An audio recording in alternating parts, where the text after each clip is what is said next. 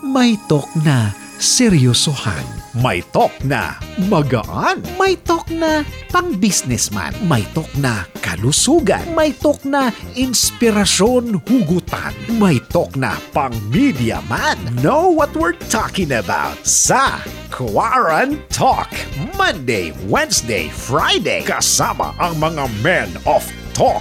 Businessman Joey Garcia, Voice Master Pocholo Gonzalez, Celebrity Doctor Joseph Lee, Entrepreneur Mentor Jason De La Rosa, Media Man, Vlogger Dennis Antenor Jr. Sali na sa mga balitok-tokan. Pero dapat mabilis ang isip mo. Baka maiwan ka at ma-left the group ka. Quarant Talk. Monday, Wednesday, Friday. Live 9 a.m. This is Quarant Talk Show with Joey Garcia, Doc Joseph Lee, Dennis Antenor Jr. and the Voice Master Pocholo de Leon Gonzalez.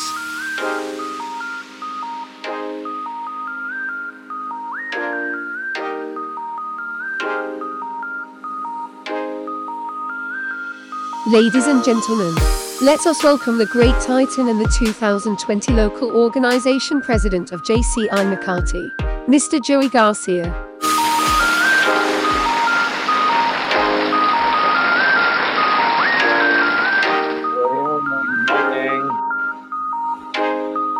Magandang umaga sa inyo, mga ka-cutie.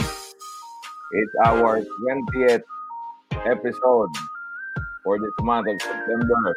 Palakpakan mo na!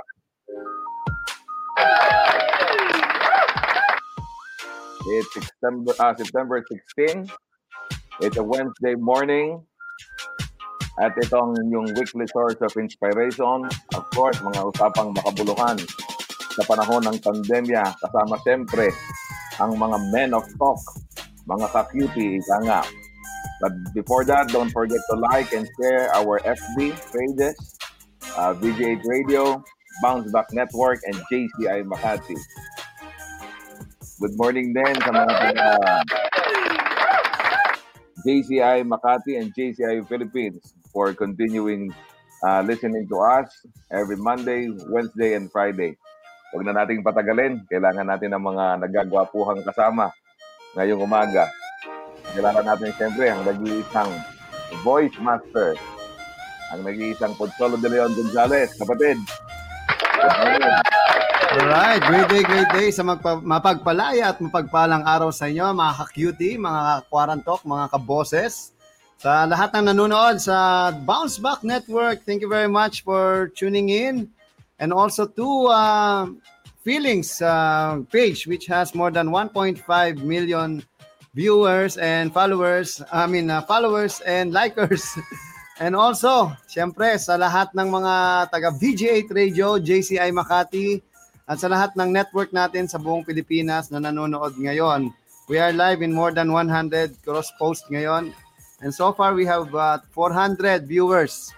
Anong karami po ang nanonood right ngayon pa lang, talaga nakatutok na raw sila.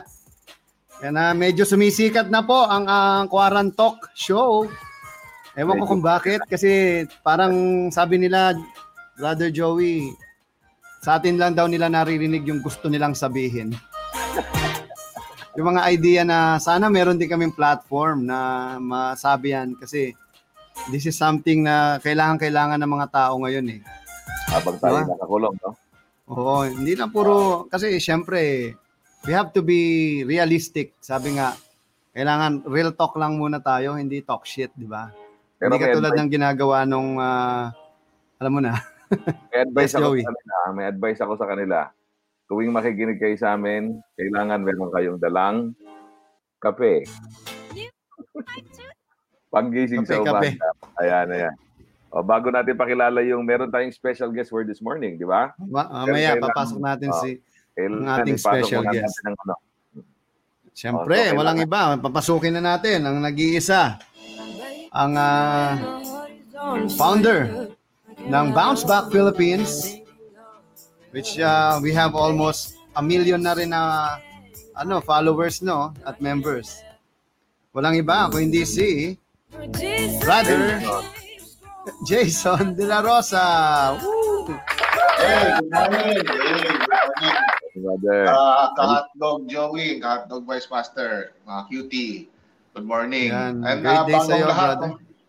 Bagong lahat, congratulations Pocholo sa Makulay ang Buhay. Wow. Show sa GMA7. Makulay ang Palakpakan buhay. natin yan. Yes, makulay ang buhay.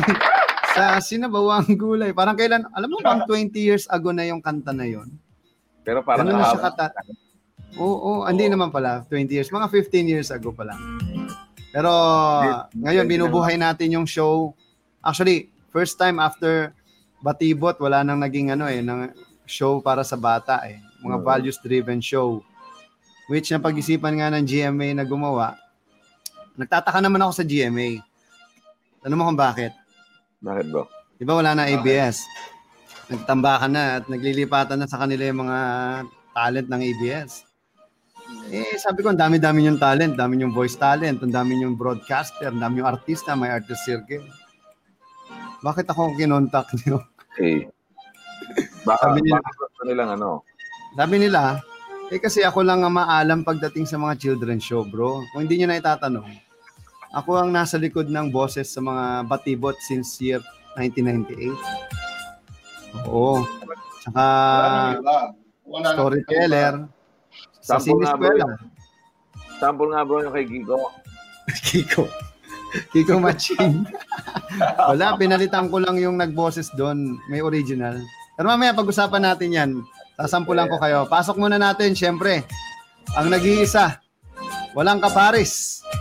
At poging-poging. Official voice of the Philippines. Naririnig kasi sa ang boses nito sa buong Pilipinas at sa buong mundo. Walang iba. Ito na. The number one, then the only one, kasi wala na siyang kalaban. The voice, the official voice of the Philippines. Siyempre, walang iba kung hindi si Mr. Dennis Antinor Jr. Ayan tuloy. Official voice of the Philippines. Voice lang talaga. Voice lang po ako. Official voice of the Philippines po. Voice lang. Grabe, kompleto tayo ngayong Wednesday. Nakakatuwa. Siyempre, pasok na natin ang doktor ng bayan. Ang pinaka-cute-cute at hot dog ng bayan. Humahabol. Si Doc. Humahabol. Joseph Lee, palakpak. Humihingal, humahabol. Yan na, humabol. Magandang umaga sa inyo mga cutie kwan. Ayan, biglang baba ni energy. Easy na, Doc. May may oras pa tayo. Joey, kasi isa't kalahating oras na tayo ngayon. At Dennis, talagang mahabol ang Biglang baba lang yung hotdog. Talagang bumaba. Tinignan mo ang pulse oximeter, baka bumaba. Anyway, magandang umaga sa inyo lahat, sa ating mga viewers ng Quarant Talk. At natutuwa ako, kagaya nga sabi ni Jason, congratulations, Pocholo, to your new show.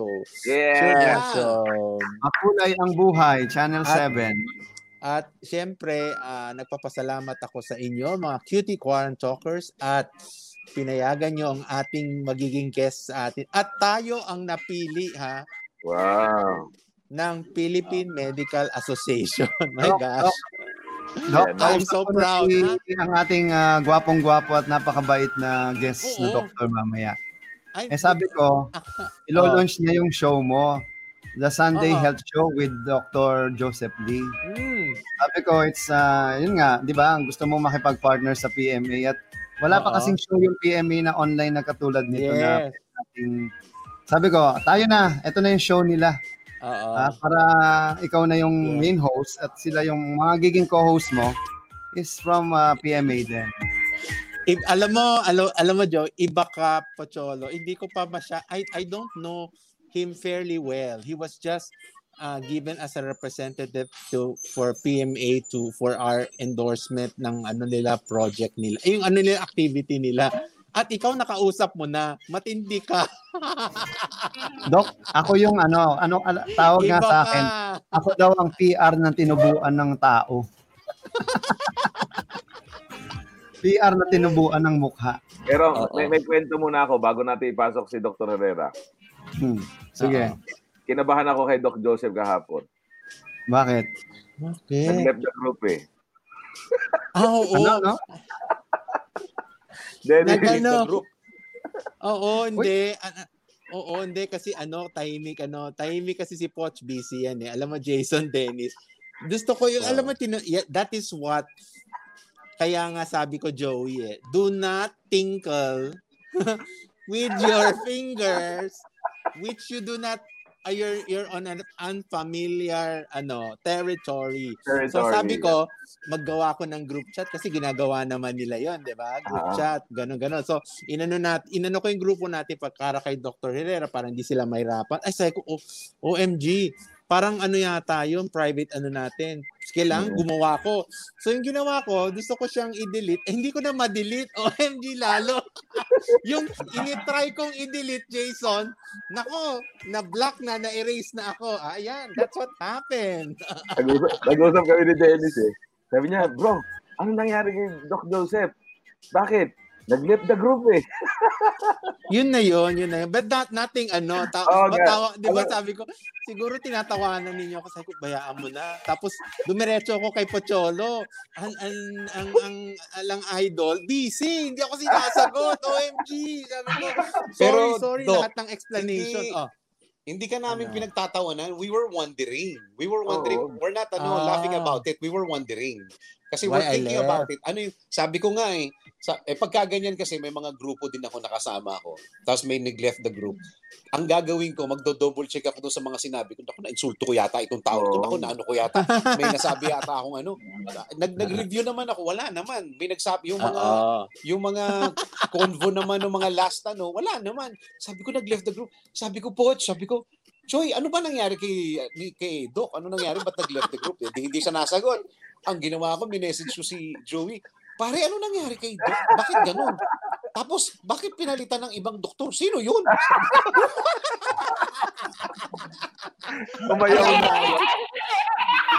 Alam mo, Jason, that proves that love niyo ako and I love you. I wouldn't leave the group. Yun lang nga, nagtaranta na ako. Alam mo, Joey, pag nagtaranta, tinkling with your finger, gano'n na. Wala na, galugulo. Nagtaranta, hindi nagtaranta. Brother, meron pa ako isang kwento kahapon. Sige, Joey. Bago yung pasok sa doon. Last na kwento na to. Nasa kotse kami, pauwi kami. Natutulog ako sa kotse, nagdadrive yung asawa ko. Biglang merong nagsalita sa radyo na parang patanong. Boses ni Brother Dennis. Nandun ako sa station mo, bro. Walang nga, bro, sumagot ako doon sa tanong mo. Ano tanong? Gusto mo bang sumali sa promo? Parang gano'n, yung may promo doon sa radyo. Sumagot ako, bro. Nakalimutan ko na radio ad nga pala yun. Kasi yung boses ko, familiar. Sumasagot ako, sabi ng asawa ko, Joey, nananaginip ka. Sabi ko, hindi, may tinatanong si Dennis eh. Sabi ko, yung asawa ko, tigilan mo na kaya quarantine ko, nananaginip ka na ng kono. Okay. Joey, sige, bago natin ituloy ang kwento na yan, nice kong batiin. We have more than almost 500 viewers. Ang dami-dami na. Nakakatuwa. Stay lang po kayo. Yung mga may pa-premyo po kami. Ng Quarantok po ngayon, yan po ngayon ay libre. Pero darating po ang panahon, magbabayad na po tayo. Yan po ay hindi bayad. Yan po ay donasyon lamang. Dahil po natin, ang mga nanonood po ngayon, sa mga susunod na panahon, tayo po ay magdo-donate. Yan po ay hindi bayad. Yan. Joke lang. Ipapasok ko na itong sa mga nanonood, shout out lang kayo, papatiin namin kayo lahat. Kung may mga announcement at mga reklamo, sige, magreklamo kayo dito, walang problema. Ang dami nun, mabatiin mo lahat, 500 yun. So ito, papasok na natin, syempre, nag-iisa. I can say the best motivational speaker in the country. Uy, kumpleto. Wala pa ako, hindi si Ian Barcelona, Mr. Awesome himself. Yeah. Akala ko, Morning, friendship. Pasukin, nagkwentuhan na kayo.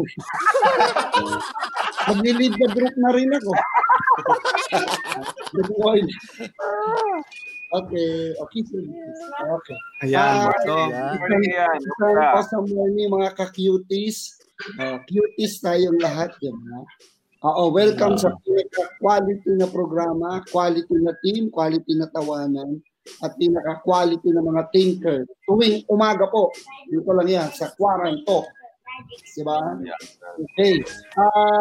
Tawang-tawa ko, hindi lang ako masyadong kasi Doc. Ang tawag dyan, generational gap. Oo, yung digital pacing na wala tayo, Doc. Oo.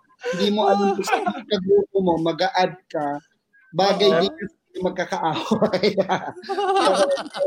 I would like to thank PMA and welcome po kay show natin. Mga brothers, Voice Master, Tycoon, Joey, Boss Jason, awesome morning. And of course, Doc Friendship Lee, awesome morning.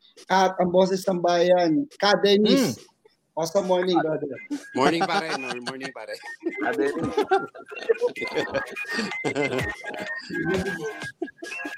Diyan na po nagtatapos ang Quarant Talk.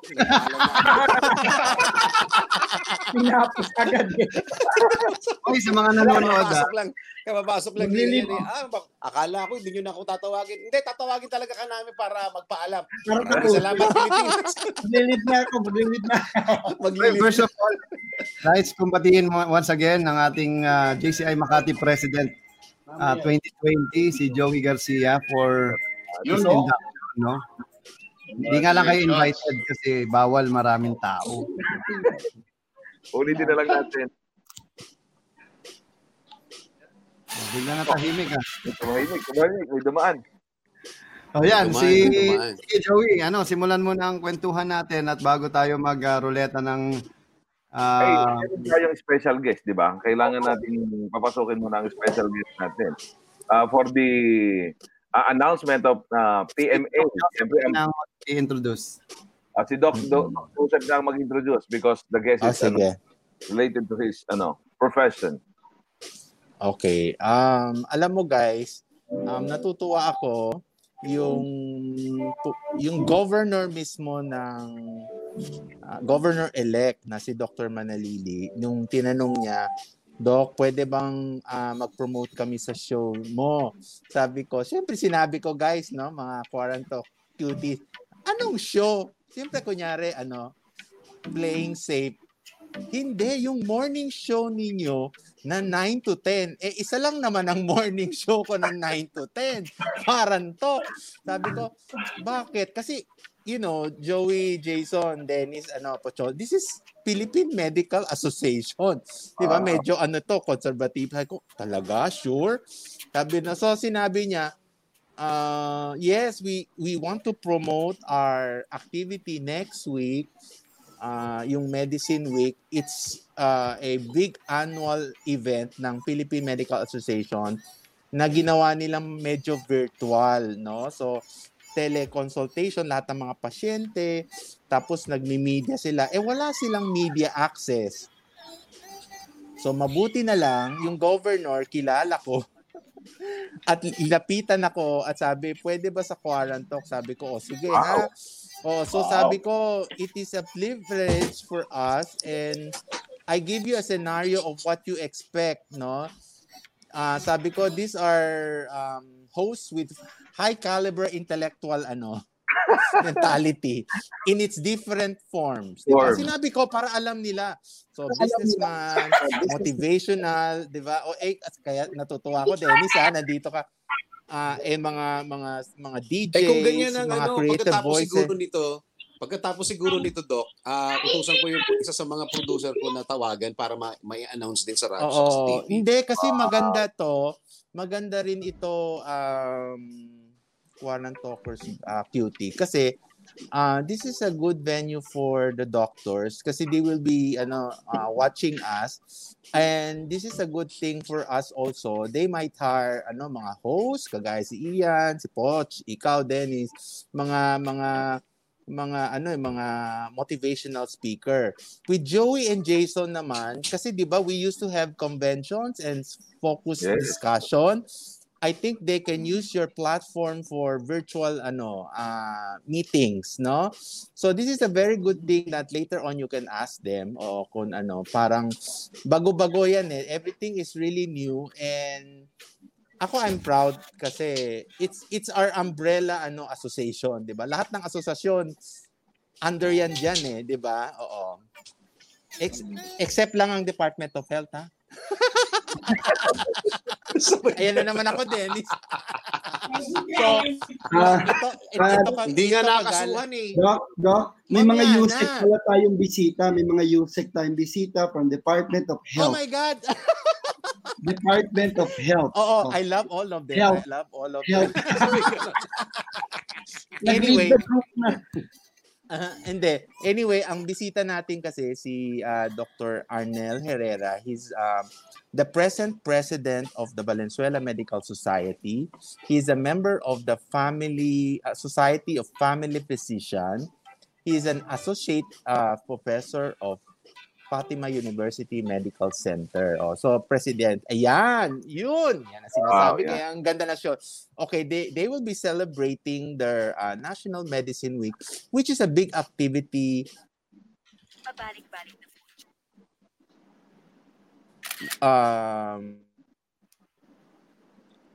Nawala ba ako o nawawala kayo? Nawawala ako. Wait. Ayan. Ayan, okay naman. To talk about it is, of course, Dr. Arnel Herrera, our special guest today. Okay, pasok natin si Doc. Ayun. Good morning, Doc. Good morning po. Morning, Doc. This is your kind introduction.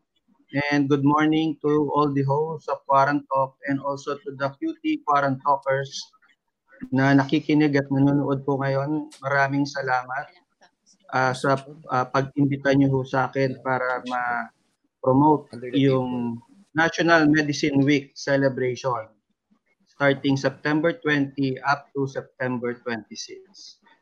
Good morning po sa inyo lahat. So this is Doc, ano ang meron doon? Anong event po doon? Anong activity po doon, Doc?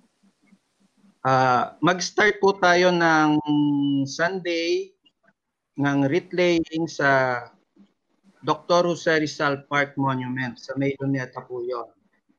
And by Monday to Friday, magkakaroon po tayo ng lay fora sa mga radyo po. At the same time, magkakaroon po tayo ng teleconsulta. Libre po ito.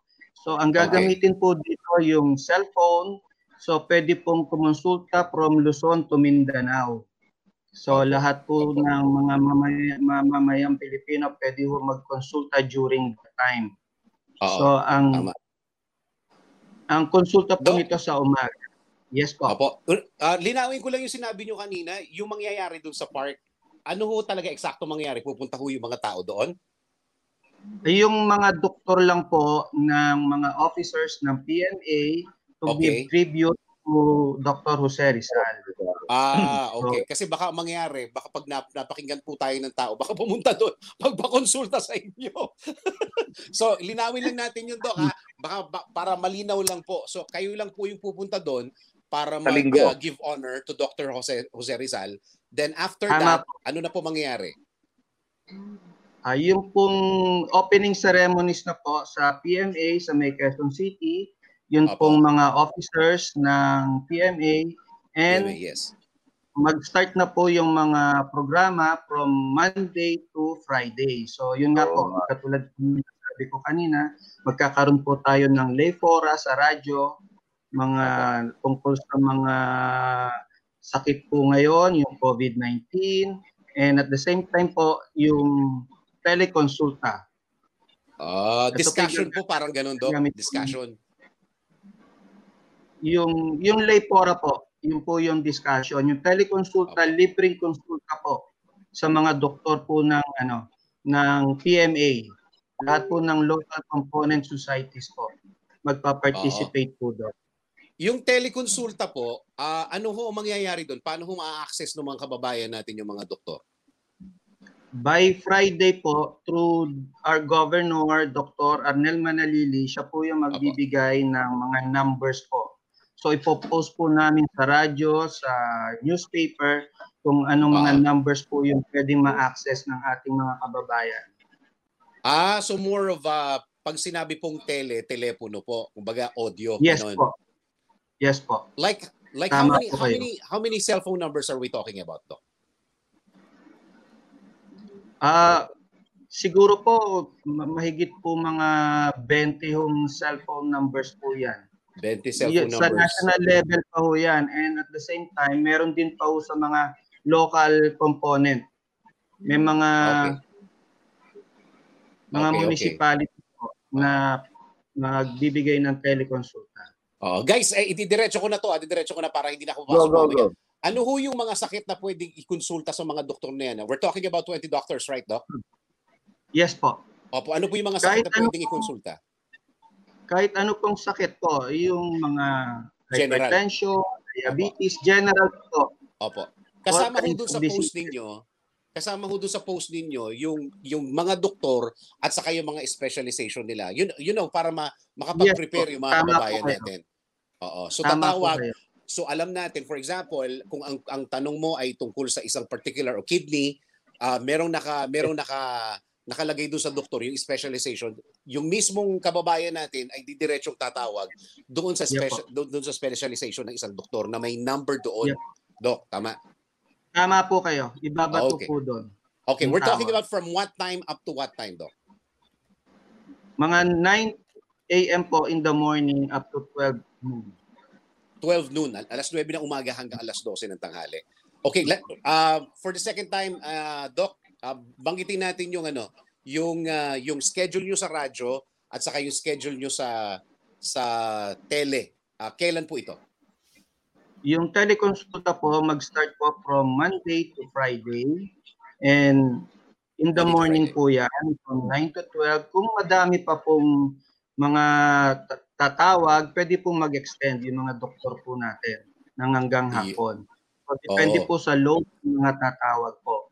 And at the same time, magkakaroon po tayo ng lay fora sa radyo, sa mga piling radio stations na mapagbibigyan po yung mga doktor ng PNA para po mag-discuss ng mga sakit po na lalo na po yung COVID at present, yun po yung kanila pong i-discuss sa radyo. Oh, okay. Can I ask, ano po yung mga radio station doon, Doc? Baka nasingit kami doon. Hindi ba kami nasingit doon? Ano po yung mga radio stations? Yung pong radio stations po ay sasabihin po sa Biyernes po ng ating governor. Probably po kasama po kayo doon sa isa sa mga pwede hong... Alam niyo po ba kung saan ako galing istasyon, Doc?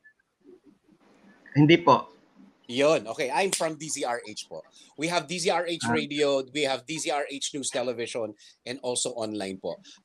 We are being heard nationwide. We're being watched nationwide and worldwide, and also on the digital platform. Thank you very much, Doc. Yun lang po. Pasensya na kayo. Akala ko show ko ito. Maraming salamat. Sorry po.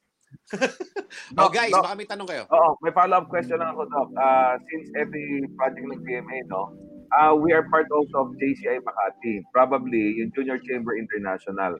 Baka pwede rin kaming makatulong, or probably we could have a collaborative na project that we can implement in the future. After itong project. Ngayon pa lang po nagpapasalamat na po kami at karoon po kami ng platform para po magkaroon po ng boses ang PMA. Para po mas marami po kaming ma-reach. Actually, Doc, dun sa project ninyo na to, we can probably, kung papayag si Pocholo, we can use Quarantalk as one of the platform doon sa to support yung mga magpapakonsulta sa inyo during sa week ng implementation ninyo. Kasi since the project is from 9 to 12 noon, we could extend our schedule for PMA. Kung papayag yung aking producer. Hindi, actually, Joey, nag-usap na kami ni Doc. Hindi lang Quarantalk. Meron na silang sariling show. Yes, what I mean is yung dito, yung during the next week project nila that will start in of course. 28, 'di ba? Sunday or Monday 21. Basta dala ni Doc Joseph Lee, walang problema diyan. Dr. Diba, Arnel Herrera, makikipag-coordinate kami sa iyo through JCI Makati rin, yung organization na kung kami nabibilong. We can have a project very soon. Kasi since the time of pandemic, ang pinaka-importanting proyekto, I think, is about medical health, no? Yes po. I'm just one of the representative po ng PMA. I-refer ko po kayo sa presidente namin, si Dr. Benny Atista. Siya po yung presidente po ng PMA at present. Ako din, Doc. Brother Joey, baka sa mga susunod na proyekto ninyo, I know this is all set. Nakalatag na to, pero I'm interested in partnering with you guys, the frontliners of the nation. Baka we can partner with DZRH Operation Tulong and with all our medical shows like Experts Opinion, Health Check Plus, meron kaming Lunas. Baka somehow we can partner in one of your projects. Okay, maganda yan, Brother Dennis. Siguro yung through JCI din, no? We can join para through JCI Philippines na. So it will become a national project na rin. So with that, maraming salamat po, Dr. Arnel Herrera. Any announcement pa po? Baka may nakalimutan pa po kayo. May babatiin kayong personal. Baka inyong mga kasamahan sa trabaho or your family. Binabati ko po yung Department of Family Medicine and Community Health sa Our Lady of Fatima University College of Medicine. So magandang umaga po sa kanila. At the same time, binabati ko rin po yung mahal kong asawa na si Evangeline Herrera. Ayun. Officially, si Doc Arnel Herrera isa na ngayong kahakdog. Okay, that's good. Maraming salamat. Thank you, Doc. Good luck, Doc. Maraming salamat in behalf of the Filipino people to all you frontliners of the nation. Thank you po. We salute. Okay. Maraming salamat ulit kay Dr. Joseph Lee sa pagdala ng representative of PMA. Siguro ang next guest natin manggagaling naman sa Department of Health. Department of Health, si Doc Duque na.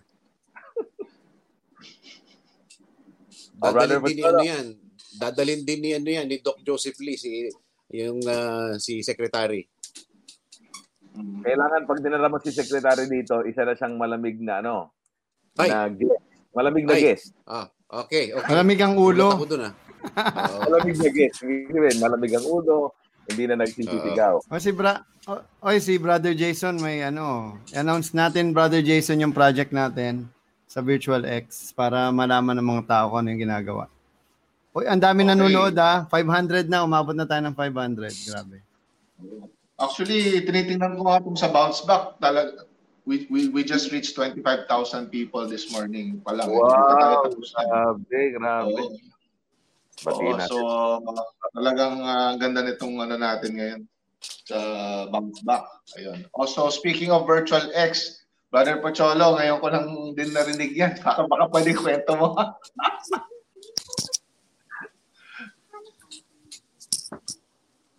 Brother Pocholo. Yung project natin. Siyempre, di ba? Kwento mo na. Karinig mo. Anong gagawin natin? Yung project natin, siyempre, yung mahiwagang online virtual events organizing na ginagawa natin. Okay. So, actually, yung Virtual X, kaka-pre-launch lang natin yan last week. So, any event organizers, even PR agencies, ad agencies, imagine mo, pwede na kayong gumawa ng event na talagang nasa virtual world kayo. So, may mimic natin, hindi kayo makapag-event sa SMX, hindi kayo makapag-event sa World Trade Center. We're going to get as close as that as possible. Okay? So, magkakaroon ka ng avatar, gagawin nating, pwede ka talagang maglakad sa loob. Makikita yung mga booth, mga exhibit. Yan, pagpasok mo sa loob, pwede kang manood ng doon, Makulay ang Buhay, tsaka Quarant Talk. Pwede mong panoorin din doon sa virtual na yan. At gagawa talaga tayo ng event, Brother Pocholo, di ba? Meron tayong plano. Gagawa tayo ng sarili nating virtual world doon. Siyempre, si Quarantok ang doon. Makikita natin si Quarantok. Palagi tayo nag-i-innovate. Ayan nga, pinapakita sa the Virtual X. Virtual X. Brother, forward mo sa gitna dun sa demo, actual demo. Forward ba? So Brother Jason, ang ano nito, virtually you can explore yung venue, yes. 'di ba? Yun parang yes. you don't need to go in a particular location. Yes. At the comfort of your house, pwede kang maglakbay doon sa loob ng virtual world na to. Ganun ang yes. Wow. Tapos ang kaibahan nito, tayo makikita doon. So makikita ko ang avatar nyo doon, naglalakad. Pwede ko kayong kausapin mismo doon. Brother Jason, yung avatar ba, makakapili ka ng size ng katawan mo, ganun ba? Oo, pati color ng skin. Pag-asa ko na to. Na doon sa avatar world ko, kailangan payat ako ron. Sa avatar world, you can be anything you want to be. Di ba? Magpapaka-Brad Pitt. So, yan. So, abangan ninyo. Marami tayong gagawin na programa. Yung una nating gagawin na virtual world, yung Bounce Back Bazaar. Yung Bounce Back Bazaar this October, lahat ng mga food sellers, mga online sellers, lahat, bibigyan natin ng booth sa loob ng Bounce Back Bazaar.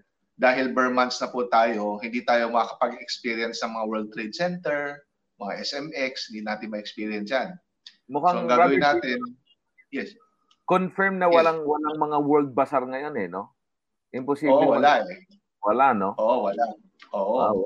So, ang mangyayari ngayon talagang virtual. So, kausap ko na yung mga bazaar, yung mga nagpuput up ng mga bazaar. Pero syempre sa Bounce Back kasi nasa 37,000 ang mga potential mga merchants doon na pwedeng mag-participate sa bazaar na yan. At matutulungan natin sila sa sales nila. Ayan, tama. So, yan. Batiin natin ulit yung mga taga-Bounce Back. Naka-tune in ako sa Bounce Back. Ang dami pala talaga nanonood dito sa atin. So, hello, good morning. Ito ang problema sa internet ngayon. Ayaw mag-play nung Pero you can go to Virtual X. Ano bang natin, Jason? Virtual SpaceX. Yan yung Virtual SpaceX. Yan. Or Virtual X World. Yun yung pinaka Facebook. Makikita nyo, sobrang galing ng idea.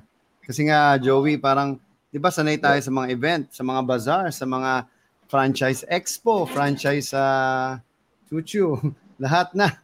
Ito, digital, talagang iba nagagawa nitong pandemic, no? Mas talaga nagiging creative lalo yung mga tao. Tsaka iba na to, cyber world na talaga katulad ng ginagawa natin. So Joey, ito na ang ating ruleta ng mga headlines. Ready na ba kayo sa ruleta ng mga headlines?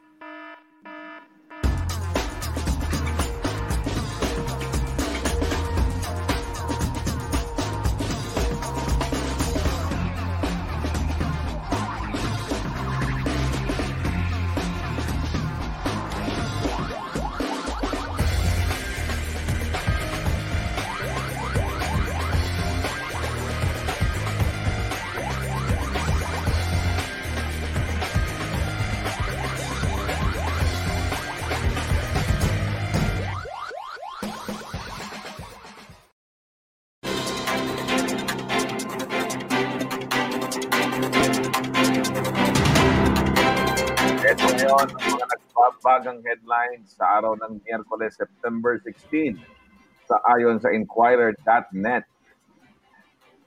More PhilHealth officials may be charged, sabi ng Department of Justice.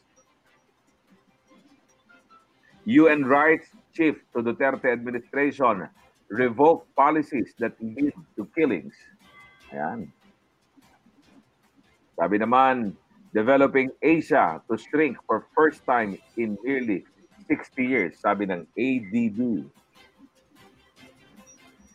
DBM insists government save 2 billion in COVID-19 test kit, PPE purchases. Totoo kaya? May pag-usapan natin. Top officials disagree on new distancing rules on public transport. Masarap ang usapan, no? Sabi pa sa isang balita, lack of system in COVID-19 response is a bigger problem than Duque, sabi ni Robredo. Robredo pushes for more COVID-19 tests as 30,000 daily no longer enough. Ito naman. Sabi, Gadon, OSG's plan to initiate a Sereno-like co-quaranto case versus Justice Leonel fails. House bill stops evictions, provides other relief for home renters. Some students have to share modules due to tight budget, sabi ng DepEd. May bagyo yata tayo. Calamian Island under signal number 1 as LPA turns into a tropical depression. DBM denies withholding ombudsman funds were not acting God. PNPA extends lockdown until end of September. Ito na, pili na tayo ng ating ruleta. Ito. Yan. Malaking issue to. Basahin natin. Top officials disagree on new distancing rules on public transport. Ano laman ang malita? Manila, Philippines top officials on Tuesday publicly disagreed with each other on easing physical distancing rules on public transportation, with more arguing that it was key to reviving the economy and a few warning that it could further spread COVID-19 infections. President Rodrigo Duterte would resolve the dispute if the Interagency Task Force for Management of Emerging Infectious Disease could not settle the disagreement, according to presidential spokesperson Harry Roque. Pag-usapan natin to. Medyo napakatalino ng mga nag-iisip nito. Ano, alam niyo ba yung balita? From 1 meter, gagawing 0.75, gagawing 0.5, at baka maging 0.25 pa. Sa public transport, Hindi, magdikit na lang. Parang gaguhan lang, ang kabobohan ng gobyerno talaga. No? Ang nakakatawa dyan, Joey, sila naggagaguhan. Literal, ha? Sabi ni Tugade, pinasa nyo yan. Sabi ni Anyo, hindi, wala sa usapan yan. Pero in-announce na. Doc, ano masabi mo doon? Kaya na. Wala kang audio, Doc.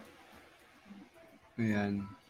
Nawala yung mo, yung microphone. Baka nagalaw. Ayan, Doc. Hindi ka naririnig. Ito na lang unahin muna natin si Doc. Wala ka talagang audio. Ako na lang. Ayan, si Jason. Jason. Okay. Pero actually, gusto ko rin tanungin si Doc Joseph kasi may mga medical experts na nagsasabi sang-ayon sila sa pag-implement nitong shorter physical distance, itong 0.75, 0.5 na to, dahil daw kailangan daw talaga natin ng transport, public transport para mabuhay ang economy ulit. And sabi nila, if you follow daw the 7 rules, kahit na magkadikit, medyo mas malapit kayo sa isa't isa. If you follow the 7 rules daw, ito nga yung 7 rules, face mask, face shield, no talking, no eating, ventilation, proper disinfection, asymptomatic passengers, mga ganon. So, malaki ba ang difference? Gusto ko tanungin si Doc Joseph. Malaki ba ang difference ng 1 meter sa 0.5 kung naka-proper gear naman kayo, proper face mask, proper face shield? Bawal magsalita bawal makipag-usap sa isa't isa Dahil yung medical community mismo ang nagsabi, sang-ayon sila. May mga group, hindi ko sinasabi lahat, pero may grupo na experts daw na sang-ayon sila na slowly na natin, paglapit na natin mga tao dahil kailangan na daw buhayin ng economy. Yan. So, yan ang gusto ko tanong kay Doc Joseph. Hello. Narinig na ako? Yan, Doc. Yes. Okay. Yes. All right. Okay. Now, we have to follow rules and regulations ng WHO, 'di ba? Sinabi na nga 1 meter. Tapos nagawa sila ng sarili ng metric measurements, 'di ba? Then you can see now sa loob ng IATF hindi rin sila nagkakaintindihan, 'di ba? For me kasi this is so early, too soon, 'di ba? We really haven't gotten down to the real true figures of flattening the curve, no? So pag ini-start mo ito, magkakalat na naman, tataas na naman tayo. At ang nakakatakot, guys, babalik tayo sa pinagsimulan natin. And I think we cannot afford that. If the government is saying that we have to open the economy, I think we as health providers and health workers, we cannot afford to go back to where we started at the first base, 'di ba? Tataas 'yan kasi hindi natin sinasabi na walang transportation, 'di ba? Sabi nga natin pag may mga ganyan, the government is doing something to evade transportation, 'di ba? Kaya nga meron silang mga loop bus diyan 'di ba? Mga ganyan, single way, 'di ba? Sa EDSA. So, kailangan unti-unti natin. Then, we try to see and we try to correlate and equate it with science. When you say science, tama si Jason, kailangan titingnan mo. Kamusta na ang behavior? Again, I always say na, how is the behavior of the people with regards to the health requirements that you are giving? O yung di ba? Yung mask, is it they're wearing it properly? The face shield? Marami kasi akong narinig yung face shield, hindi naman ginagawang face shield, ginagawang face visor, 'di ba? Hindi naman nakatakip nandito. So paano 'yan, 'di ba? Then ang pinakamahirap sa ating mga health protocol guidelines is social distancing, 'di ba? So I think this is too early, too soon, and we might have a problem later on in increasing cases, no? You have to remember that the last 2 days or 3 days yata, the mortality is very high. Tumaas ang mortality natin and death rate natin with regards to COVID. That is not good, no? So I think the IATF have to look into this, no, and make a strong point and a decision with regards to this, no? Wag padalos-dalos. Yon, wag padalos-dalos. Hi, I'm back. Sorry. Ayun. Ayan. Brother Dens. Yes, ano ba pinag-uusapan? Sorry ha. Oh, yung ito kasing IATF nag-aaway-away. Kasi nga hindi naman bago yan. Dahil meron suggestion na bawasan na yung distance ng 1 meter to 0.75. Ito increase the capacity ng mga public transport natin. So even IATF doesn't resolve the issue dahil nag-aaway-away sila eh. So anong sa tingin mo? Anong dapat natin gawin? Wag magdikit-dikit na lang daw, sabi ko, Cholo. Kasi tingnan mo yung kung saan galing yung problema. Ang pinanggalingan ng problema sa sobrang layo ng metro kung saan dapat, kasi health protocol 'yon, not just DOH kasama ang WHO. Okay. So paano natin ma-maintain yung health protocol na 'yon, na yung distance between the passengers without affecting without go against the health protocol. Kung kulang yung sasakyan, simple lang 'yan, dagdagan ng sasakyan. Okay. May mga jeep na hindi na nakakapag biyahe dahil wala na silang prangkisa, wala na silang ruta dahil ang ginawa ng LTFRB, which part of the modernization, ibang klase na ang pag-a-apply. Okay? We can suspend that system muna for a while. Magdagdag tayo ng jeep, magdagdag tayo ng bus. Kasi ang nangyayari, pinipilit nyo kasi ang mga tao na pasakayin dun sa mga jeep at saka mga e-jeeps na nilalabas ninyo. Okay, baka naman pwede nating i-set aside muna yung plano ng e-jeep o modernization sa mga vehicle. Kung kulang ang sasakyan, magdagdag tayo ng sasakyan. The effect, ano effect nito? Ang effect nito, mas dadami ang pwedeng pumasok, mas gagalaw ang ekonomiya, yung mga jeepney drivers, mga bus drivers, mga tricycle drivers na walang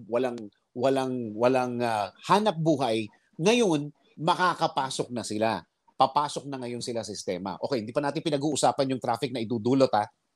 Ang pinag-uusapan natin, paano madadagdagan yung masasakyan nang hindi na nalalagay sa alanganin yung metro natin.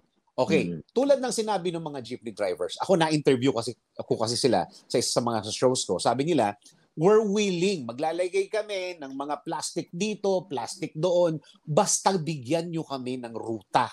Ang problema kasi, yung mga ruta, binenta na. Okay? Ibig sabihin, binenta na sa mga investor na willing mag-invest sa mga sasakyan na nakaayon doon sa modernization. I'm not saying it's bad. I'm just suggesting now, medyo i-delay lang natin ng konti because of what's happening, because of the pandemic, because na may problema tayo doon sa mga sakayan ng mga tao. Pag dumami naman na nagtatrabaho, unti-unting babawi yung ekonomiya natin eh. Hitting two birds to with one stone. Dadami yung ekonomiya, lalago yung ekonomiya, dadami yung trabaho, gagalaw ang mga restaurants, gagalaw ang mga kainan, gagalaw ang mga pasyalan. Plus, mabibigyan ng trabaho itong mga nakatenga na gusto na nilang sunugin yung mga jeeps nila sa harapan ng LTFRB. I mean, drastic measures. Gawin na natin to, iset aside na muna natin. Iset aside muna natin yung plano natin sa modernization. I'm not saying it's bad, pero baka naman pwede nating i-delay ng konti yung modernization because na plano nyo yung modernization, wala pa naman talagang pandemic. Hindi kasama sa plano o hindi na consider o hindi napasama dun sa factor sa pagpaplano itong pandemic. Now, nandito ang pandemic. Total, pwede tayo mag-adjust, ituloy-tuloy na natin yung pag-a-adjust natin. Yun lang. Point. Brother Ian, may dadagdag ka. Pumatango ka, nakikita ko eh. Malupit yung, salamat Brother Joy, malupit yung analysis si Brother Dennis. I totally agree with him. The government's really doing its best or drastic if not desperate measures. Kasi transport yan. People needs mobility. Ako, honestly, kung if I will put my shoes on the feet of our ordinary kababayans, minsan talaga hindi nila makita yung logic. Pero dahil desperado din yung ating mga motorista, lalo na mga jeepney drivers. Actually, ano yan eh. Pag lumuluwas ako, like last week, may traffic pa rin usual dahil sa congestion. Walang public vehicles, public utility vehicles.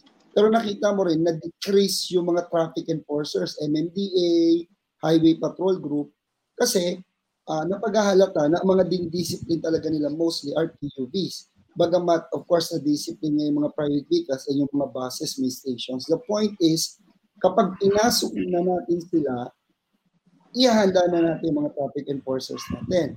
Pero, ang next na tanong, kasi dalawa ang bulk ng sumasakay, public commuters, working class, saka mga estudyante. So, at least siguro, ang hinahabol ng mga jeepney drivers ng transport groups, kahit yung working class, mapasakay namin. Wala na mga estudyante, given na yan hanggang next year. So, yung pagdikit-dikit, aralin nila ng gusto para hindi sila magsabong.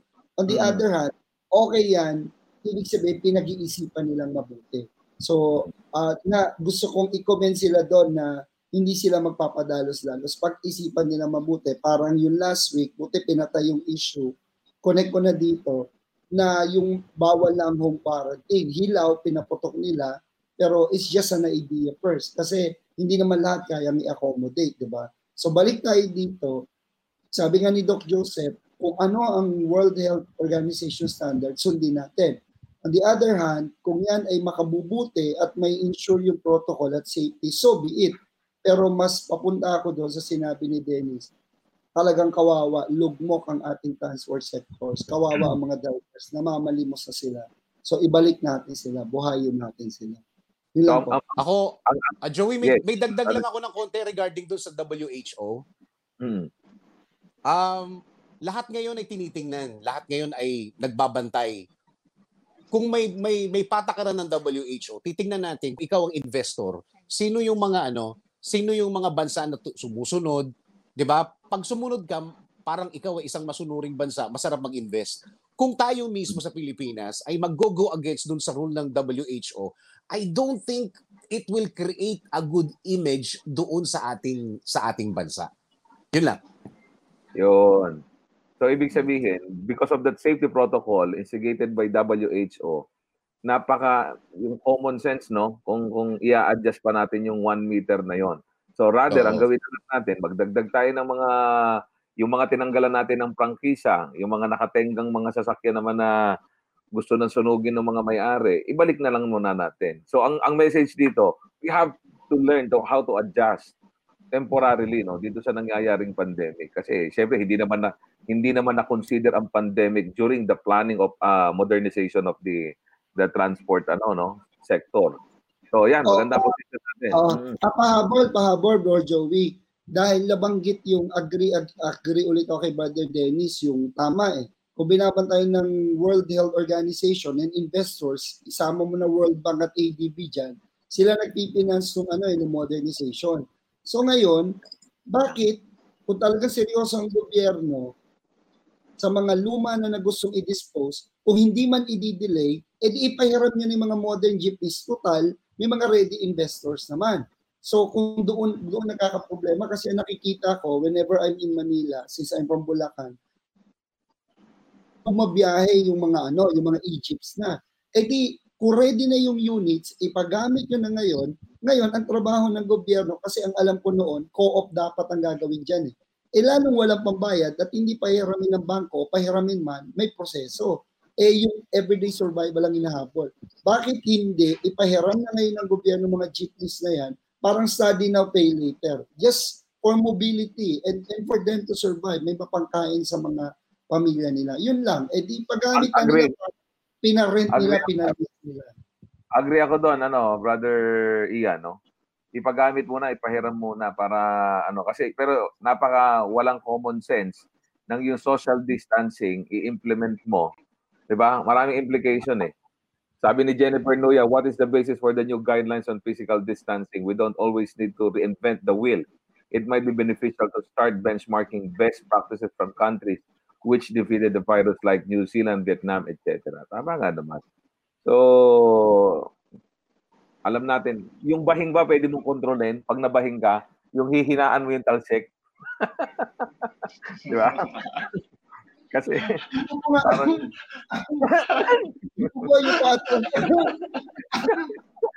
parang, haknog! Parang gano'n. Ituloy natin sa pangalawang... si Jason na sabihin. Well, actually, ang nagtataka ako, bakit hanggang ngayon 4,000 plus pa rin per day ang natin, ang mga reported cases. Sabi nila, nafa-flatten na yung curve. Pero actually, meron ako nakitang post about that na for the first time nakita ko, mas malaki yung namatay kesa sa nag-recover.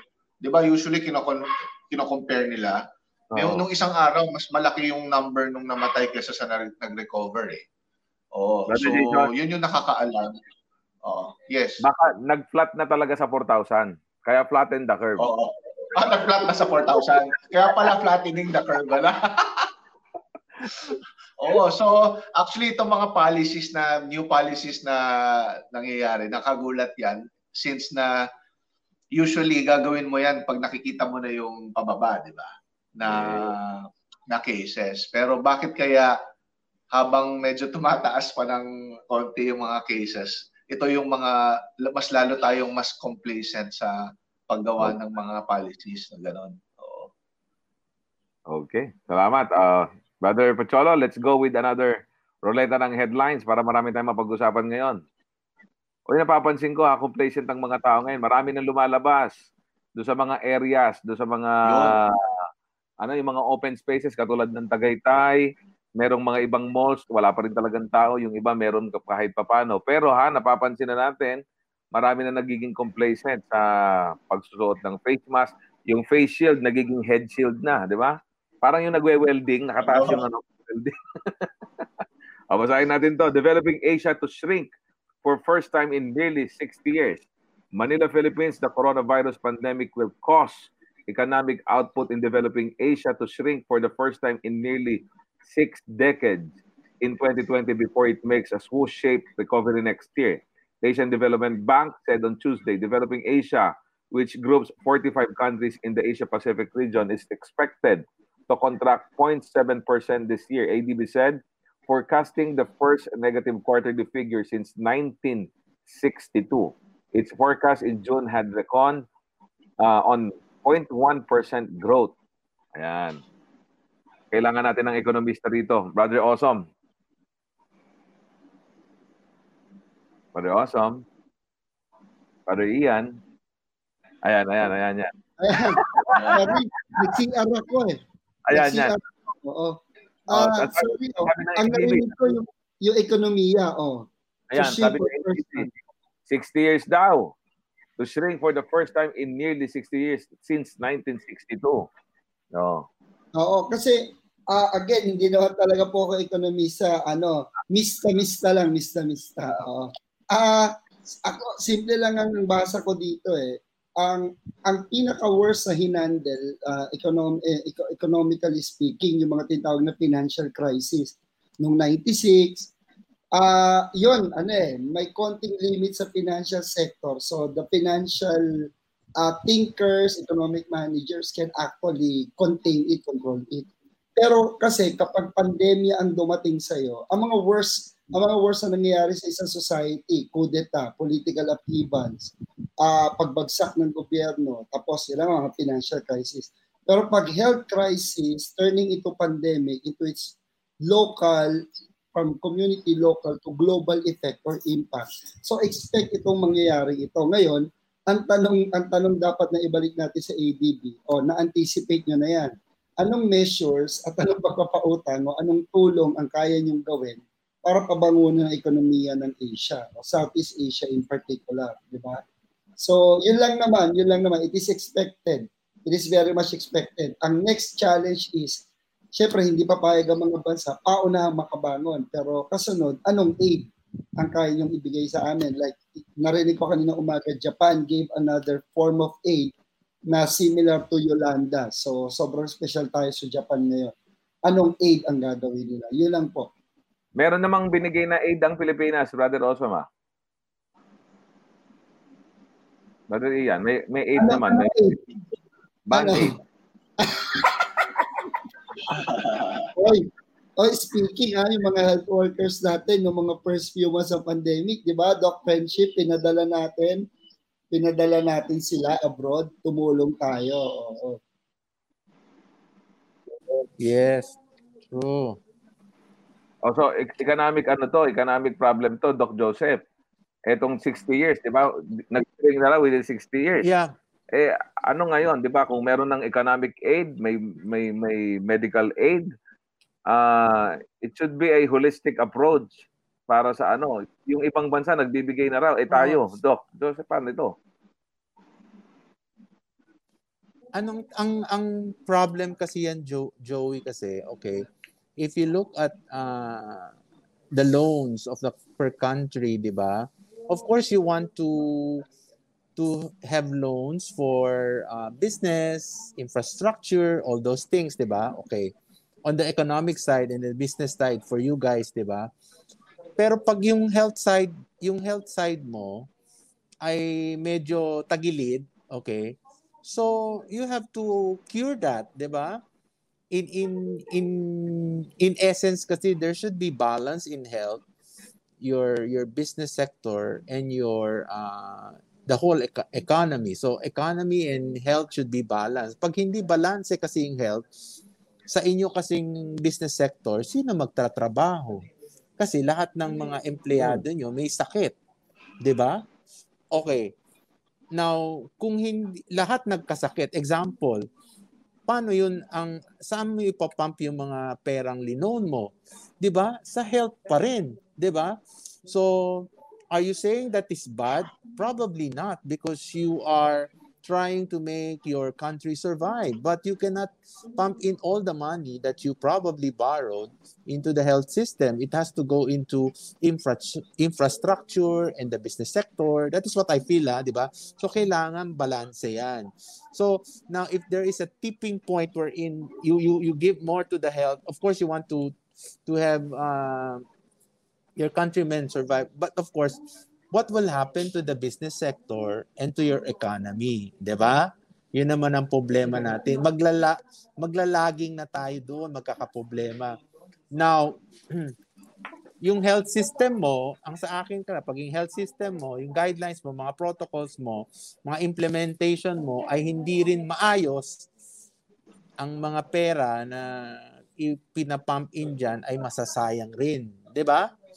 I think that is one. If it is not in place and it's not properly projected to where it needs to go, because there are some sectors who are gaining much and some are being favored.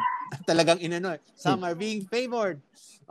Kaya nagkaproblema. So at the end of the day, we have to choose. We have to balance our health system and our economic progress, 'di ba? Balanse dapat 'yan eh.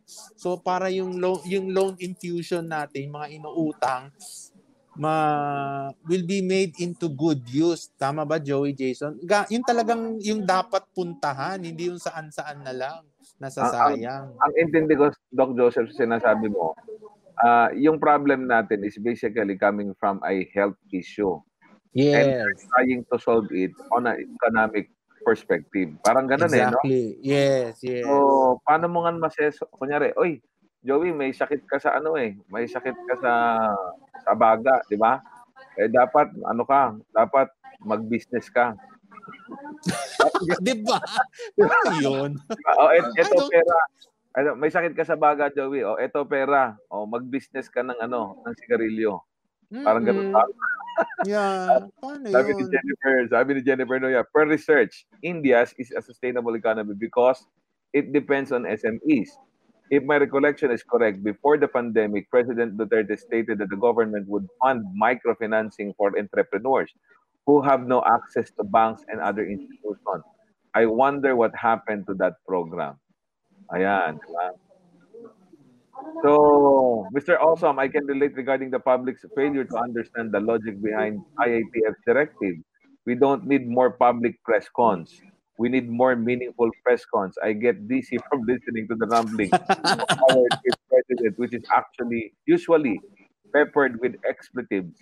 Please don't get me wrong. I love our president. I pray for him and the rest of our public officials. Open rebuke is better than secret love. Wow! Ang ganda ng sinabi niya. Oo. Brother Joey, tanungin natin si Brother Jason. Negosyante yan, kagaya mo. Alright. Okay, so we're talking about the economy, which is we know, sure na yan, papasok yan sa isang recession. And we don't need any more surprises actually. So what do we need as a nation, as a region is really we need to have foresight. We need to have data analysis where this is going. We know that ang poverty mag-increase ang poverty level natin for sure yan. No? It will increase. And we have to be very creative in dealing with the situation. Kasi pagka tama si Mr. Awesome we're also talking about yung mga public unrest when we are not able to feed this growing poor.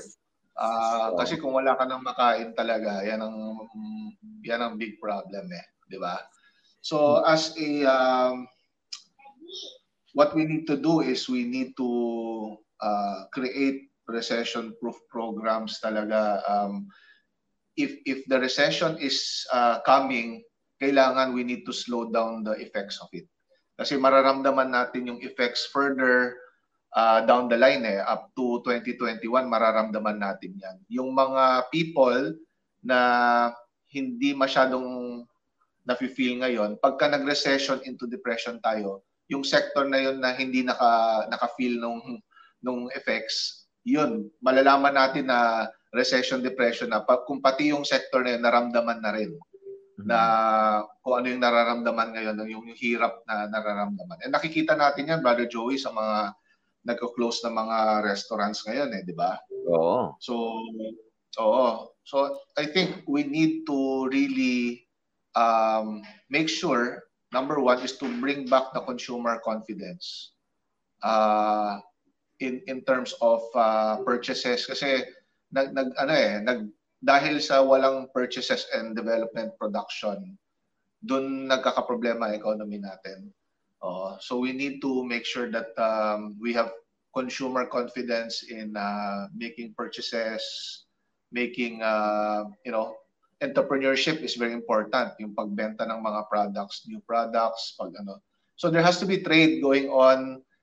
Yan ang very very important sa economy that we need that. But the really recovery to this recovery sa recession na to, medyo it will be a challenge, pero we need to work together as a private sector talaga and make sure these things happen. Marami tayong mga creative things that we can do I'm sure hindi pa naiisip maraming things na pwedeng gawin. I know there is. Di ba? Hindi lang naiisip. Hindi pa naiisip, bro, no? Hindi pa naiisip lang. Hindi pa naiisip pero there are ways to really help. Hindi naman bounce back agad, pero cushion kasi you're gonna cushion the blows yan ang very important. Okay, we cushion the blow para when it extends, at least may endurance.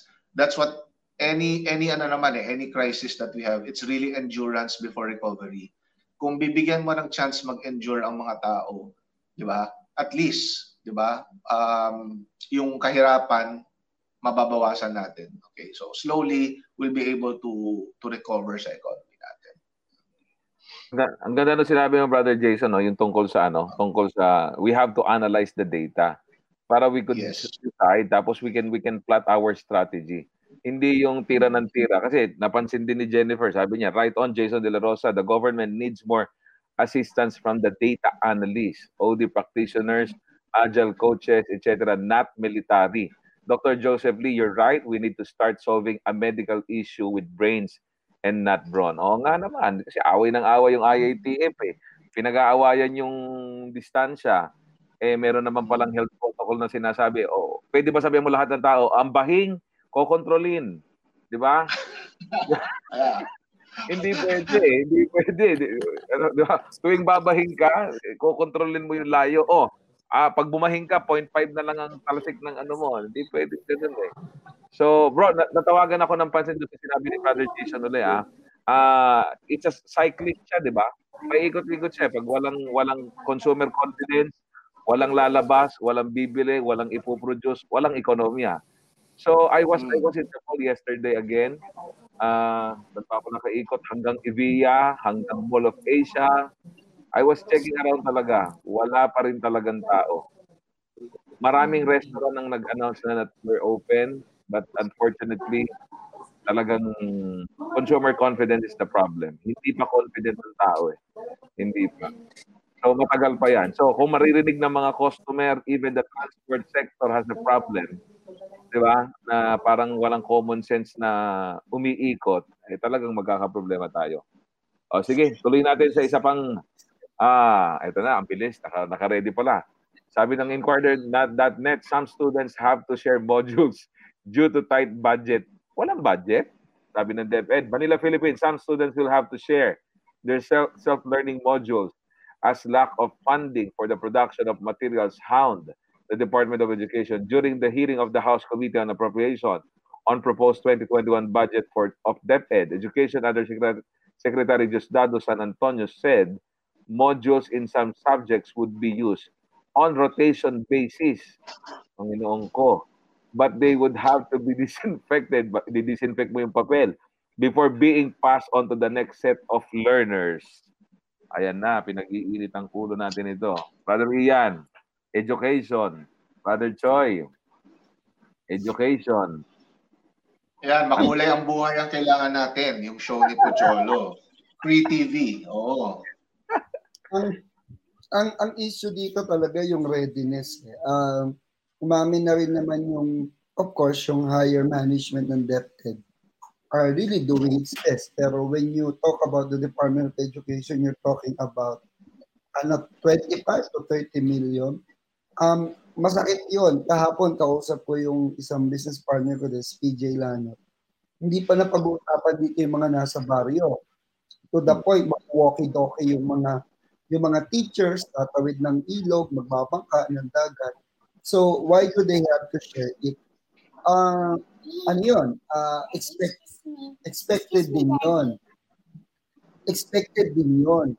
Pero, ang nakakatawa dito, i-disinfect mo yung papel. Ako nga, syunga-syunga din ako, dinidisinfect ko yung resibo eh. Malamang, natanggal na yung pinaka ano niya, carbon. Itatapon na, di ba? Papasok na dito ang local government sa kabarangay intervention. So, yung ganyan, aminado talaga na hirap ang ating education system kung paano hirap ang health system. So, I don't want to blame DepEd for all in this together, pero dapat pumasok ang local government at ang barangay level, lalo ng barangay level, to assist. Halimbawa, mga SPs, distribute ng modules. Sila rin mag-duplicate, mag-photocopy ng mga modules to provide for everybody. So, yun lang po. Brother Pocholo, nasa education, training, modules, huhugasan, i-disinfect. Hindi, alam mo, sa ngayon hindi na uubra yung papel, brother. Totoo lang. Mga bata kasi talagang digital na rin yung ano nila. Although, syempre, nasanay tayo nagsusulat, Joey, no? Nasa papel. Diba, Doc? Mas gusto kasi natin yung nagsusulat. Yung mga bata, hindi na. Yeah. Kasi they are the swipe generation. They are the click generation. So, they don't have any... Kaya pansinin yung mga bata ngayon, ang papangit magsulat. Kasi kahit pilitin mo sila magsulat, hindi na yun yung system nila eh. Parang panahon natin, typewriter tayo. Sanay tayo mag-type. Kaya advantages yung mga typist kapag sa computer na nag-keyboard na kasi parehas lang na QWERTY yung ating ginagamit. You have to change everything na. The educational system is so passé. No, the room setup na katulad yung ginagawa ngayon, Joey, no? Iyan ng mga teacher. Bakit ako napaka-effective kong speaker sa online? Kasi alam ko yung gagawin ko. Alam ko yung tinatawag na, kumbaga meron tayong framework na dapat gamitin. Hindi pwede yung feeling mo nasa harapan mo pa rin yung mga bata. Iba na yung bata ngayon. Kasi yung anak ko talaga tinatanong ko yung araw, how's your class? Boring. I know what the teacher is talking about. So what do you do? I just sleep. Well, ano? So, pero I'm her favorite. Bakit? Kasi ako lang ang nagsasalita kasi well-trained ko anak ko magsalita eh. The rest are just quiet. So, my teacher thought I knew everything, but sometimes I just open the Google and just read it in front of them. Oh. Alam mo yung ganong system ng mga bata? Parang kumbaga, okay nang, di ba, no cheating minsan. Pero, malay ba ng teacher na yung tinuturo mo, ginugel na ng bata yan at alam niya na, at baka mas alam niya pa yung tinuturo mo kaysa alam mo. Kasi isang Google lang yan, nasa harapan ka kasi hindi mo naman nakikita yung tinatawag na screen na either sa computer yan, or sa laptop, or sa iPad, or sa cellphone, makikita na nila yan eh. Makakapeke na yan. Alam mo, no? It's just a matter of how you will say it. So, ano pang use? Tsaka karamihan talaga ng mga, sa mga teacher, sobrang boring talaga magturo. So, anong gagawin nyo? Kasi nagiging nagiging option na lang kayo ng bata, hindi na kayo priority ngayon. In the next 2 to 3 years, baka, sabi ko nga, magka-college ka pa. I'll just think about it. I think I'll be better kung mag-focus lang ako sa gusto ko kaysa getting a course na kung ano nung subject ang ituturo na hindi ko naman kailangan. And now, I know what I want. I know my purpose. Now, I will focus on my purpose and I will focus on my core competency, which is very good. Sabi ko, okay, good. At least alam mo na. Ayaw mo mag-college, huwag ka na mag-college. Hindi mo kailangan yan. Kung hindi ka rin lang magdo-doktor o hindi ka kukuha ng course na engineering. Kasi at the end of the day, learning new skills is the best skill right now. Pwede ka maging engineer eh. Mas magaling ka pa sa nag-aral ng engineering, maniwala ka sa hindi. Because equipped na ngayon yung mga bata. Unlike before, mag-iisip ka ng i-drawing mo yan. Ngayon, technology will help them become who they are. Ang dami na instant chef yun, di ba? Hindi na magbabayad ng 100,000 sa mga culinary schools. Yes, Doc.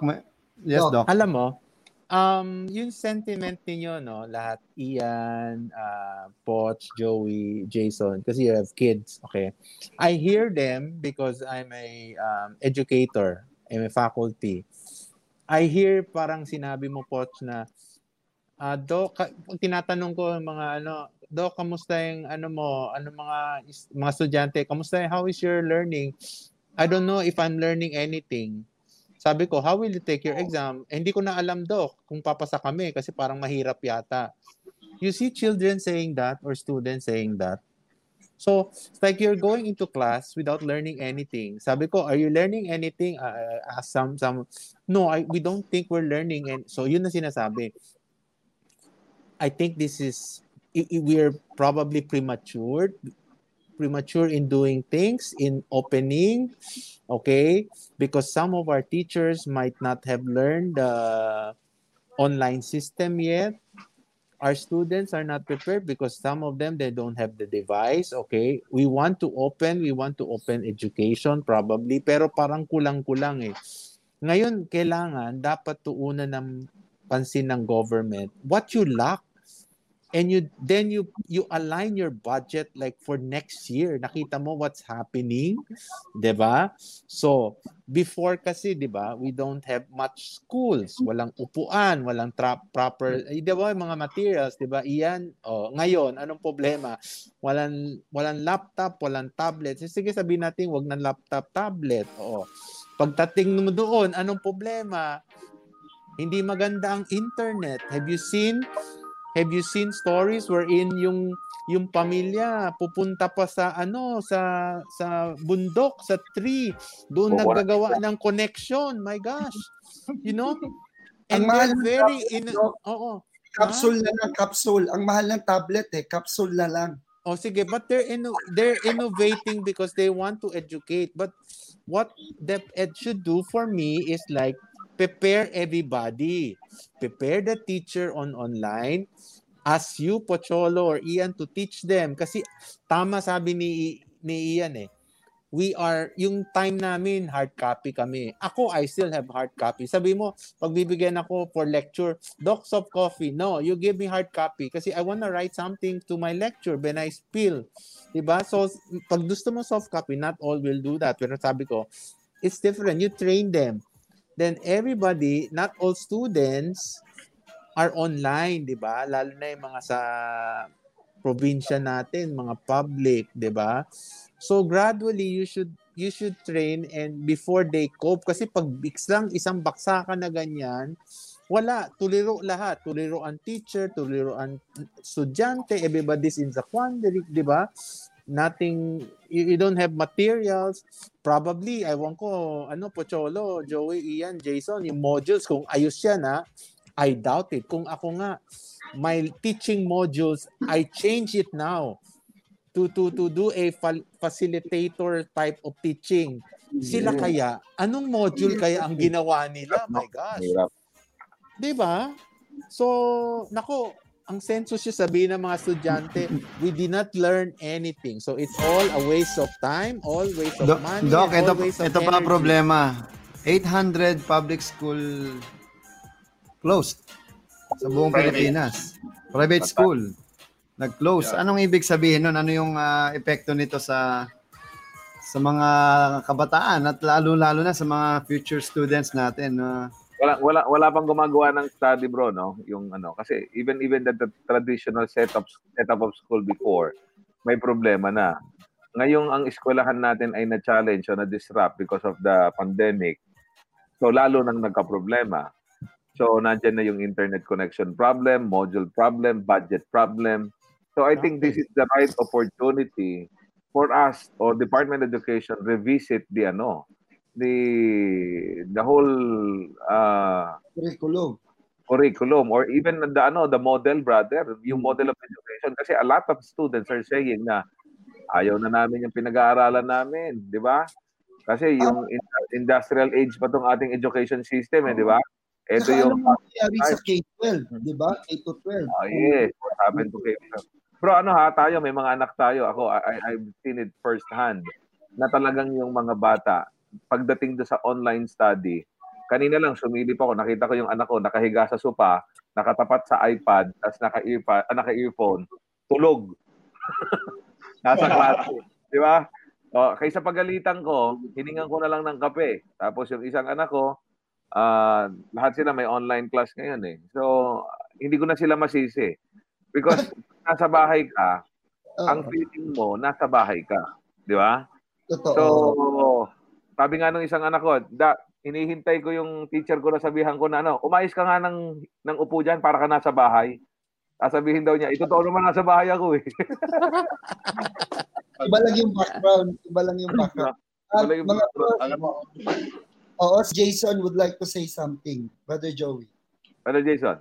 Yeah. So I agree with Brother Pocholo. Kailangan na talaga ng revamp ng educational system. And matagal na to. I mean, dati pa, even pre-pandemic, kailangan na talagang palitan yan. So, if you imagine, anong difference ngayon ng, for example, yun nga, yung culinary school na 2 years, mahal-mahal. Nag-study siya ng 2 years. Tapos let's say isang nanay na nanood ng YouTube for 2 months, mga cooking skills, tapos nagamit niya yung skills na yon, nagbukas siya ng online business, nagbebenta na. Yung nagko-culinary school, naghahanap pa ng trabaho, kung anong hotel siya, kung saan siya hotel magtatrabaho, ganon, no? So, we have to integrate life skills right now as much as possible. If hindi na importante yung mga yung mga sobrang impractical knowledge. So ako pag ang anak ko, matutuwa ako kung naka-integrate talaga yung life skills. For example, yung mga out of school ngayon, what if we teach parents how to teach gardening or agriculture sa backyard? Turuan natin na kasi yung mga nanay hindi marunong mag-calculus yan, magturo ng calculus. Pero kaya naman nila mag-learn paano mag-plant, paano mag-garden. So pwede nila i-guide yung nila. That's why, Brother Pocholo, ang idea ko talaga, or Brother Joey, gawa tayo ng Life Skills Academy na lahat ng mga lahat ng hindi na co-cover ng mga private school ngayon, public school, yun ang supplement. Imagine mo, public 11 years old pa lang, marunong mag-public speaking. Di ba? Bata pa lang, marunong na marunong mag-entrepreneurship, financial management. I think that's the solution. Kasi hindi natin alam gaano katagal pa tong crisis na to eh. Di ba? Brother Jason, naalala ko lang, brother, yung my kids, all my kids now, except the youngest. What I did, lahat ng natutunan ko sa business, in-encapsulate ko siya sa mga lessons. Yung life skills, how to do financial management, simple accounting, how to create a marketing plan, a business plan. My God, my kids are working now. Sabi nga, parang para kaming nag-advance basteral Sabi ko, that's the idea. Yeah. Kasi yung natutunan ko for 18-20 years, pinapakain ko sa inyo on a smaller chunks, di ba? Para meron kayong learning. So they understand the process or the how to do a business talaga. So yung crash course na to, yung pandemic time, sabi ko, it helps them, di ba?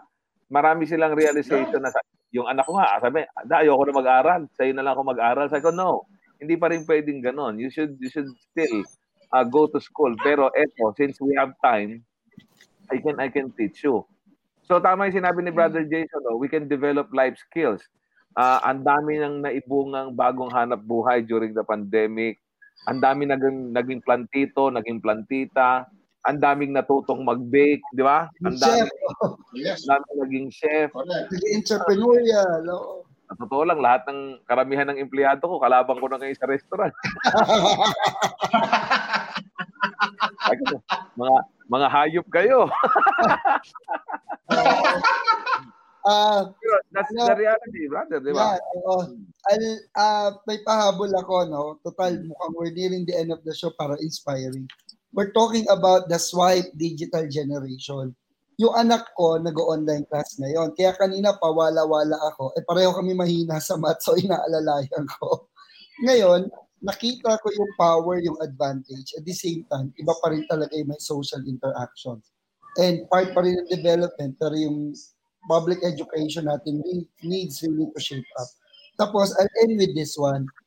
Sabi niya sa akin kapon, Dad, drawing tayo. Matagal na akong hindi nag-drawing, pero na-develop ko yan noon. Siguro kung may 15 o 20 years na. So, una kong din drawing ito. Itong dalawang ito, may pinagkopyahan ako. Heart, saka yung heart shape na ganyan. Tapos, natuwa siya. Alam mo, sabi niya sa akin, see, Daddy, you're an artist. I told you, you can do that. Diba, minomotivate ako. Dinala niya ako sa next level. Sabi niya, let's draw a girl. Yung pinakita niya sa akin, siya pa nag-research sa phone ko, sinong idodrawing. May pinakita siya, unang tingin ko, ang hirap. Nung sabi ko, I cannot do that. Minotivate niya na naman ako, sabi niya, Dad, don't give up easily. You can do it. Tatry mo pa nga eh. So we come up with this. Ako nag-drawing, kinopya ko, siya nagkulay. Diba? Wow! Ako nag-drawing, siya ang nag-color. So anong conclusion ko dito? Ngayon, given na yung educational system natin needs to shape up, struggling, babalik ang basic education sa parenting. So we really have to sit down with them. We really have to, grabe ang anak ko, napaka-advanced. So sabi ko, mas pinagpala itong generation na to. At the same time, yung pagbabalanse ng so much digital exposure. Kasi napalit ko yung social dilemma eh. So medyo nakita ko rin yung downside ng technology. Kaya agree ako sa ating lahat, brother Joseph, no, na talagang Life Skills Academy, tapos kailangan pati yung teachers natin i-upgrade. And Doc, friendship, tama ka, facilitative skills. Tapos magtuturo si Brother Joey ng MBA, tapos na. MBA for kids. MBA for kids, sige. Joey. Jason, simulan na natin yung pagpaplano niyang Life Skills Academy. Dito lang yan sa Quarantok. Alam mo, Brother Cucholo, imagine mo, if we can use Virtual X to gamify Life Skills Academy, na para lang sila naglalaro, yes. I think we can do something. Oo. Parang Roblox lang. Mag-meeting na tayo kagad. Parang Roblox lang, pero natututo sila. Oo. Katulad ng ginagawa natin ngayon, Brother Jason, no? You have this program called Practical Entrepreneurship Seminar or Training Online, which I've seen a lot of mga tinrain mo. Sobrang ganda ng mga testimonies nila kasi talagang pag sinabi mong practical is you're going to use it after you've learned about it. Yun yung ibig sabihin ng practical. Ibig sabihin, pagka tuto mo, gagamitin mo kagad, hindi yung i-delay mo yung knowledge mo and information lang yan until it becomes wisdom, because wisdom is something that you've already done. Useless lahat ng inaaral natin. Kaya ako, Brother Joey, hindi sa pagano. I am into education. But the question is it the right education? Education kasi, malawak yan eh. Ako taga UP Diliman ako at alam ko ang kapangyarihan ng pag-aaral, lalo-lalo na sa UP. Madaling pumasok sa UP, mga ka-cutie. Talaga, madali. Madali. Mahirap lumabas. Sabihin, mahirap gumraduate. Kasi it's always almost 50% lagi, Joey, ng mga nakakapasa sa UP ang nakakagraduate lang or less. Ganon kahirap doon. Kaya usually, sabihin na natin sa 500,000 na nag-exam, there's only 8,000 sa buong Pilipinas ang nakakapasok. Ganun lang siya kakonti. Ayoko kasi masyadong maghihirap kaya hindi na ako nag-try dyan sa UP. Pero yun yung sinasabi ko. Nung nag-aaral ako, ang dami pa rin subject ako na hindi ko kailangan to. Mga NatSci, Natural Science, anong gagawin ko dito? Communication major ako. Pero eventually, syempre, natutunan mo na lang ding mahalin at intindihin kasi kailangan mong pumasa. Pero sa panahon ngayon, hindi na importante yung makapasa ka eh. Kung hindi, matuto ka talaga at magamit yung natutunan mo sa totoong buhay mo. Tama. Kaya nga ang biro sa mga college, if you're into the real world, anong real world? Hindi pa ba real world yung nag-aaral ka? Kaya nga nung nag-aaral ako, nag-broadcast na kaagad ako at age 16, nasa radio na ako. Sabi ko, why should I wait to graduate if I can do it now? So I became the youngest broadcaster of DZMM during that time. So I have my own show, no? Imagine mo yon, batang-bata ka, sa mga klase mo, inaaral pa lang yung ginagawa mo na. At yung teacher ko, Joey, naalala ko, lagi ako ang reference guide. In radio, ganyan-ganyan, is it right, Mr. Gonzales? Parang kailangan niya akong tanungin kasi nakakahiya yon kapag nagkamali siya. Pero ako yung estudyante niya. Kasi ako, kumbaga, anong tawag dito, yung practitioner na ako. Ibig sabihin, broadcaster na talaga ako during that time. So ngayon, mas madali kasi technology, mas nagagawa na ng bata yung mga bagay na hindi natin magawa kumpara dati. And tama yung pinag-usapan natin, nakakalungkot yung mga batang hindi technologically advanced, talagang mahuhuli. Wala talaga silang choice kung hindi mag-upgrade. Kumbaga, anong kaibahan ba ng mga tao nung panahon ng 100 years ago kumpara ngayon? Di ba napakalaki? Imagine mo kung si Dr. Jose Rizal, may laptop at may internet. Anong klaseng tao kaya si Rizal ngayon? Malamang ka-chat natin si Rizal ngayon. Makakakawarantok natin siya kasama dito. Joey, paalam na tayo kasi sobra na tayo. Dahil ng mga nag-message, pasensya na kayo. Hindi na namin nabasa dahil nag-extend na naman po kami. Alam niyo naman, lagi kami. Tell me and I forget. Teach me and I may remember. Involve me and I learn. Benjamin Franklin. I love it. Sabi ni Ruby Ann. Teres. Gamification. Yay! Sabi ni Jennifer. Yes. Self-directed learning and responsible learning is crucial to the success of online distance learning. And feeding of information and information is like growing seeds on a barren land. Sabi ni Ruby. Mr. Awesome, you have a budding motivational speaker. You have a budding motivational speaker. Congratulations. Sabi ni Jennifer Ulit. Joey Garcia, that's wonderful. As parents and first teachers of our children, our goal is to shorten the learning curve for our children if it's all possible. Totoo naman. Count me in, Jason. Yan, marami na kayo. So again, maraming salamat sa inyo. Good morning po, sabi ni Cosido Joshua Zamora.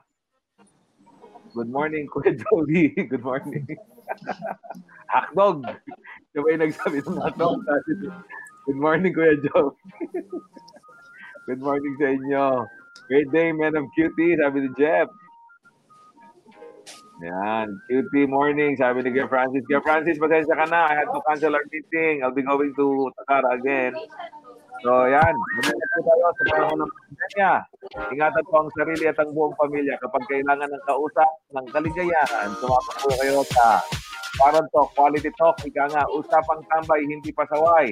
Na may saysay dito lang sa, everyone, Parang Talk. Parang Talk. Thank you. Alright. May talk na seryosohan. May talk na magaan. May talk na pang-businessman. May talk na kalusugan. May talk na inspirasyon hugutan. May talk na pang-media man. Know what we're talking about sa Quarant Talk.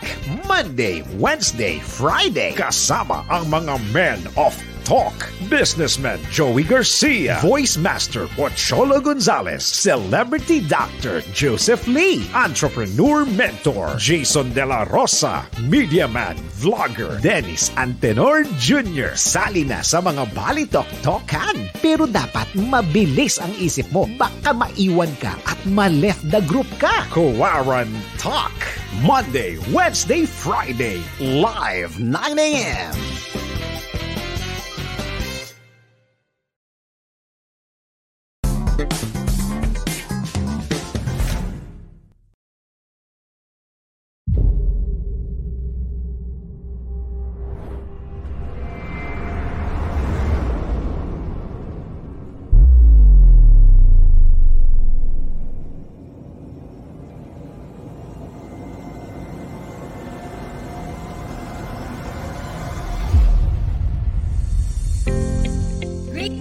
Voicemates! I'm Kathleen Sonne of Voice Over Flowers.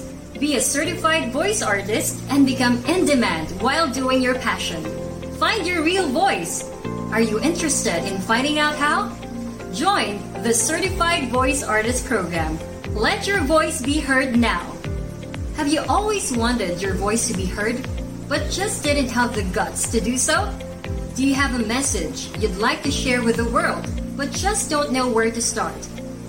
So, what will you learn from the program?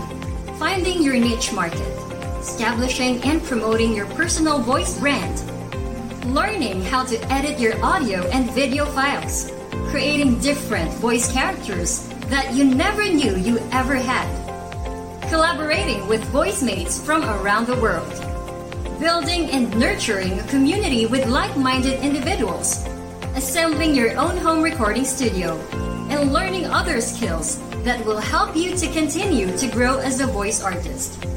What are you waiting for? Join now! Visit www.certifiedvoiceartist.com. See you there!